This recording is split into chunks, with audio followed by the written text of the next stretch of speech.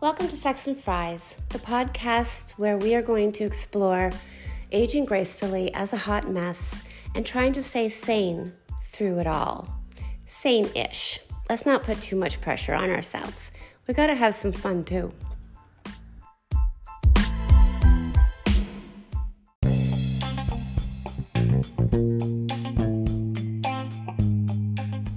Hey, welcome to episode 3 of season 2. Still not quite sure about the season thing, but it's episode 3.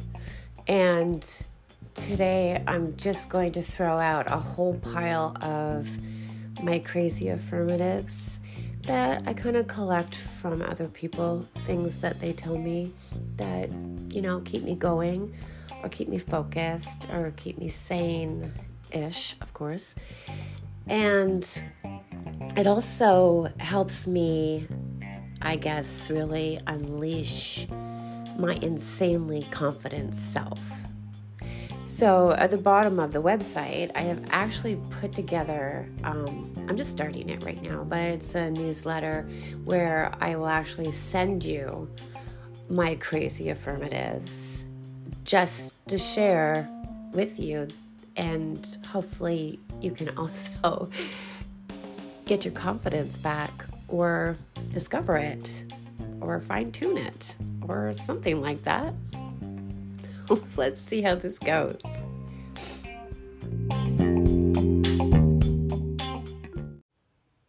So first I'm going to apologize if I'm sniffly or my voice is a little off. I'm just getting over the COVID crap, so feeling much better, but still sound like I'm kind of sick. So my crazy affirmatives, and I call them that because I'm always thinking of myself as crazy and that my life is insane. It's a little dramatic and over the top, I know, because it's really not all that bad. I just like to get stressed out so that I feel like I'm actually doing something sometimes. But I do have a lot of anxiety, and I will shut myself right off. Sort of like a little self-preservation kind of thing that, you kind of want to protect yourself from, little tiny things that probably don't even matter to anybody else, but my head will make them into a huge deal. And then I have to kind of take a step back and regroup and refocus and try to actually get something done. So as this story might be a little sad at the beginning, it's going to turn out where things just get a little bit more positive.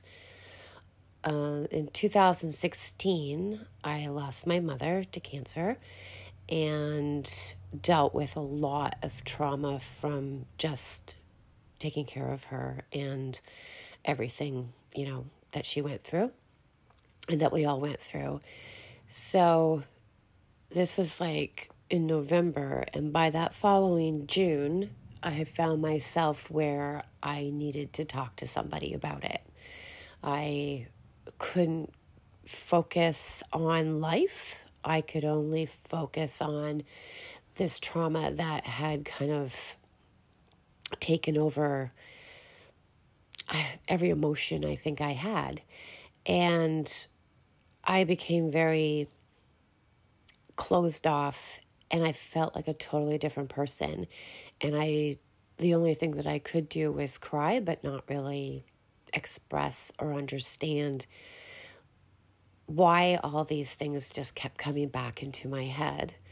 So I went to a therapist, and it kind of went okay.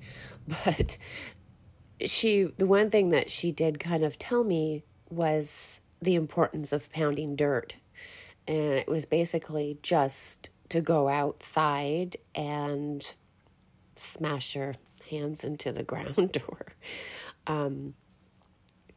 just pound dirt and scream and yell and cry and just get it out. Just let everything go.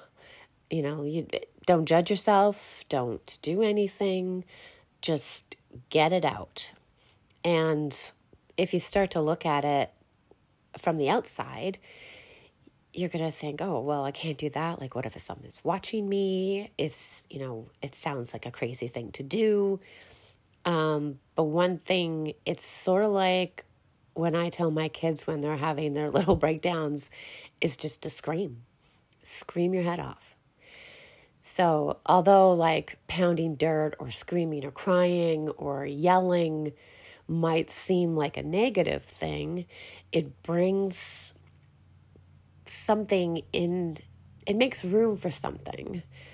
When you get all of that out, your positive feelings can have more room inside you.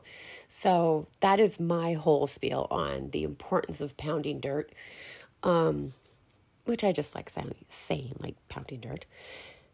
But also I had, talking about grief, a friend who lost her daughter. It's been years now, but she lost her daughter to cancer at the age of 16. And she's an amazing woman, but I can't even imagine what you would go through with that. But her thing was that tears mean love, so that it was okay to cry, because when you did, it meant that you had just too much love inside, and this is the way to kind of help it stay there and be beautiful.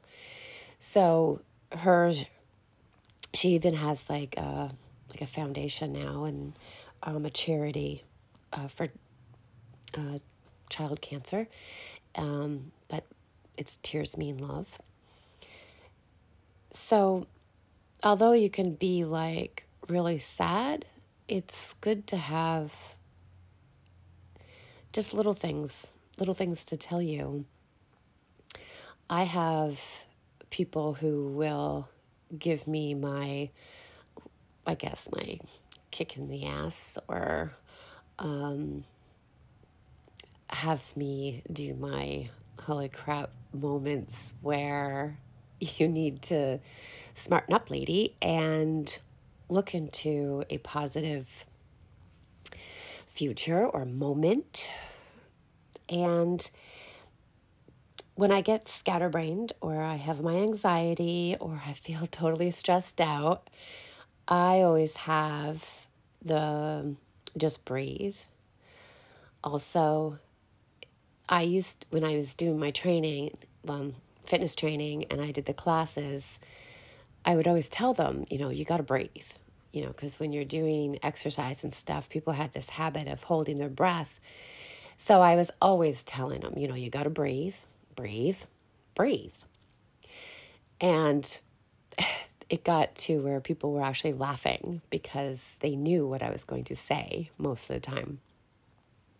So now that I'm at home trying to work on stuff and getting all flustered or whatever, I'm always reminded just to breathe and to take that deep breath and get all the craziness out and put a lot more insanely confident affirmatives right inside me, so that I have more imagination, more time to actually create something, and to sit here and talk on this podcast like I'm a crazy woman. But just little things, words of the day, write them down. Try to get rid of all your stress and just breathe. If you need to go through some grief that you've kind of been holding back, or don't understand why things will just make you cry it for no reason, remember that tears do mean love. And also, when you really need to unleash anything negative or frustration, it is totally okay to go pound dirt.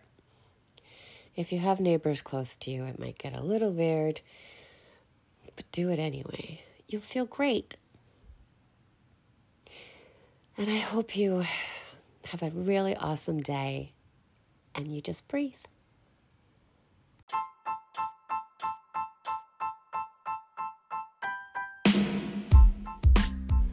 I am so glad that you were able to join me for another episode of Sex and Fries. Please tune in for another one very shortly. Go to the website. Make sure you're subscribed to the podcast. Stay true to yourself. Stay beautiful. And always be sexy.